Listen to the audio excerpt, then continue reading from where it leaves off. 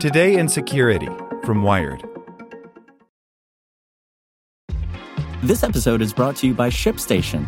You know, some things take a lot of work, like sending little robots to far-off distant planets. And just as that's challenging, so too is running a successful e-commerce business, especially when there's so much to do.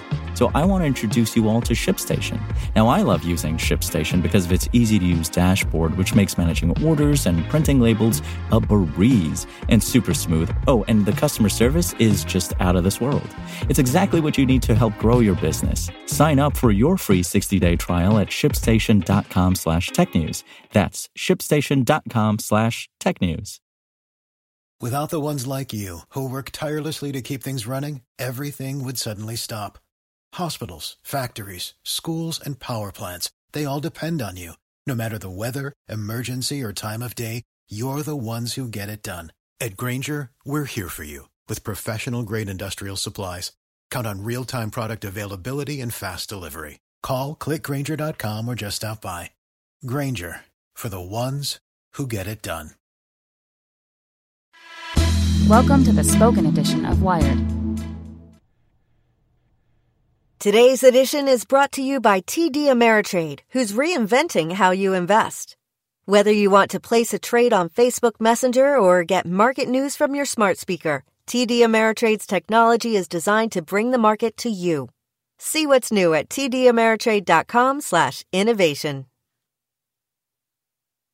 Citing no evidence, Brian Kemp accuses Georgia Democrats of hacking. By Lily Hay Newman. In December 2016, Georgia Secretary of State Brian Kemp accused the Department of Homeland Security of attempting to hack his office's systems, which include the Georgia voter registration database. 6 months later, the DHS Inspector General concluded that the allegations were unfounded. Someone on a DHS computer had simply visited the Georgia Secretary of State website. Now, 2 days before an election in which Kemp himself is the Republican candidate for governor, he has levied similarly unsupported charges, this time against his Democratic opponents. The Georgia Secretary of State's office released a short statement on Sunday morning that it had opened an investigation into the Democratic Party the previous evening after a failed attempt to hack the state's voter registration system. The Democratic Party of Georgia sharply denied the accusations in a statement to reporters. Brian Kemp's scurrilous claims are 100% false, and this so-called investigation was unknown to the Democratic Party of Georgia until a campaign operative in Kemp's official office released a statement this morning, wrote Rebecca DeHart, executive director of the state's Democratic Party. This is yet another example of abuse of power by an unethical Secretary of State. Kemp's office said it has alerted DHS and the FBI. A DHS official told Wired in a statement that the state of Georgia has notified us of this issue. We defer to the state for further details. The National Association of Secretaries of State declined to comment on state-specific investigations. While anything is possible, Kemp's claims seem unlikely on their face, especially when you parse what little information his team has provided.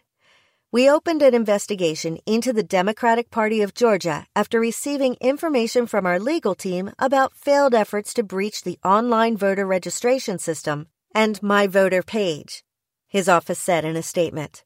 We are working with our private sector vendors and investigators to review data logs. A legal team seems like a surprising source for the discovery of a hacking attempt, and the fact that security teams then began reviewing the logs makes whether any suspicious activity was actually seen an open question. Kemp's office did not provide any information about the alleged attack or when it purportedly occurred. While we cannot comment on the specifics of an ongoing investigation, I can confirm that the Democratic Party of Georgia is under investigation for possible cybercrimes. Georgia's Secretary of State Press Secretary, Candace Brose, wrote in a statement. Not sharing details of an investigation is a common practice, but that supposed restraint apparently did not apply to the direct, vocal accusation of Kemp's Democratic opposition. In his dual role as Georgia's Secretary of State and gubernatorial candidate, Kemp wields tremendous influence and faces monumental conflicts of interest. Over the past year, for instance, Kemp purged more than 1 million voters from Georgia's rolls and has backed restrictive voter ID laws. On Friday, a federal judge determined that Kemp's exact match policy, which required that a voter's name on the rolls perfectly mirror that on their identification, was likely to infringe on voting rights, and issued a preliminary injunction allowing impacted people to simply show proof of citizenship to a poll worker before voting. Under Kemp's watch, Georgia is also one of only 5 states that still uses electronic voting machines that do not generate a voter-verified paper backup, meaning there is no auditable alternative accounting of votes aside from the digital record. Kemp has resisted finding the funding to replace the machines and was one of only about 11 top election officials who declined assistance from DHS to secure election infrastructure in the wake of the 2016 presidential election. Georgia's digital election infrastructure has had numerous vulnerabilities and data exposures while Kemp has been in charge. There are already allegations that the Georgia voter registration page is vulnerable to attack and data is vulnerable to modification, says Jake Williams, founder of the Georgia-based security firm Rendition InfoSec. Instead of dealing with the potential fallout of that, Kemp is redirecting his administration's failure to secure state infrastructure to his opponents. In his own preliminary evaluation of Georgia's voter registration system, Williams says he found numerous signs that the system is badly coded and may be poorly secured. He did not download or alter data or probe the site and simply reviewed publicly accessible information. Indeed, it seems within the realm of possibility that Kemp has conflated concerns about vulnerabilities with actual hacking. A report from Who What Why on Sunday detailed a memo from the Democratic Party of Georgia that outlined flaws in the state's voter registration system. If Democrats had actually tested those flaws without permission, they would have run afoul of the Computer Fraud and Abuse Act. But plenty of third-party security researchers have identified issues with Georgia's voter registration system without actively testing them. Kemp's opponent on the Georgia gubernatorial race, Democrat Stacey Abrams, told CNN's State of the Union on Sunday that Kemp's office's hacking accusations are a desperate attempt to distract people from the fact that 2 different federal judges found him derelict in his duties and forced him to allow absentee ballots to be counted, and those who are being held captive by the exact match system be allowed to vote.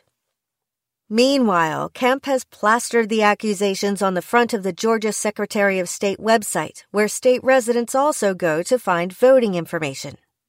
And the Kemp for Governor campaign issued a parallel statement about the accusations of voter registration service hacking. In an act of desperation, the Democrats tried to expose vulnerabilities in Georgia's voter registration system, the campaign wrote. Thanks to the systems and protocols established by Secretary of State Brian Kemp, no personal information was breached. The Georgia Secretary of State's office did not specifically accuse Democrats of attempting to penetration test the voter registration system to reveal flaws. It is also unclear why the party would attempt to steal voters' personal information in the first place, given that the Georgia Secretary of State's office will send it, minus Social Security numbers and driver's licenses, to any member of the public who requests it. It costs $250. Hello, it is Ryan, and we could all use an extra bright spot in our day, couldn't we? Just to make up for things like sitting in traffic, doing the dishes, counting your steps, all the mundane stuff. That is why I'm such a big fan of Chumba Casino. Chumba Casino has all your favorite social casino-style games that you can play for free anytime, anywhere with daily bonuses. That should brighten your day a little. Actually, a lot. So sign up now at ChumbaCasino.com. That's ChumbaCasino.com. No purchase necessary. VGW Group. Void where prohibited by law. See terms and conditions. 18+.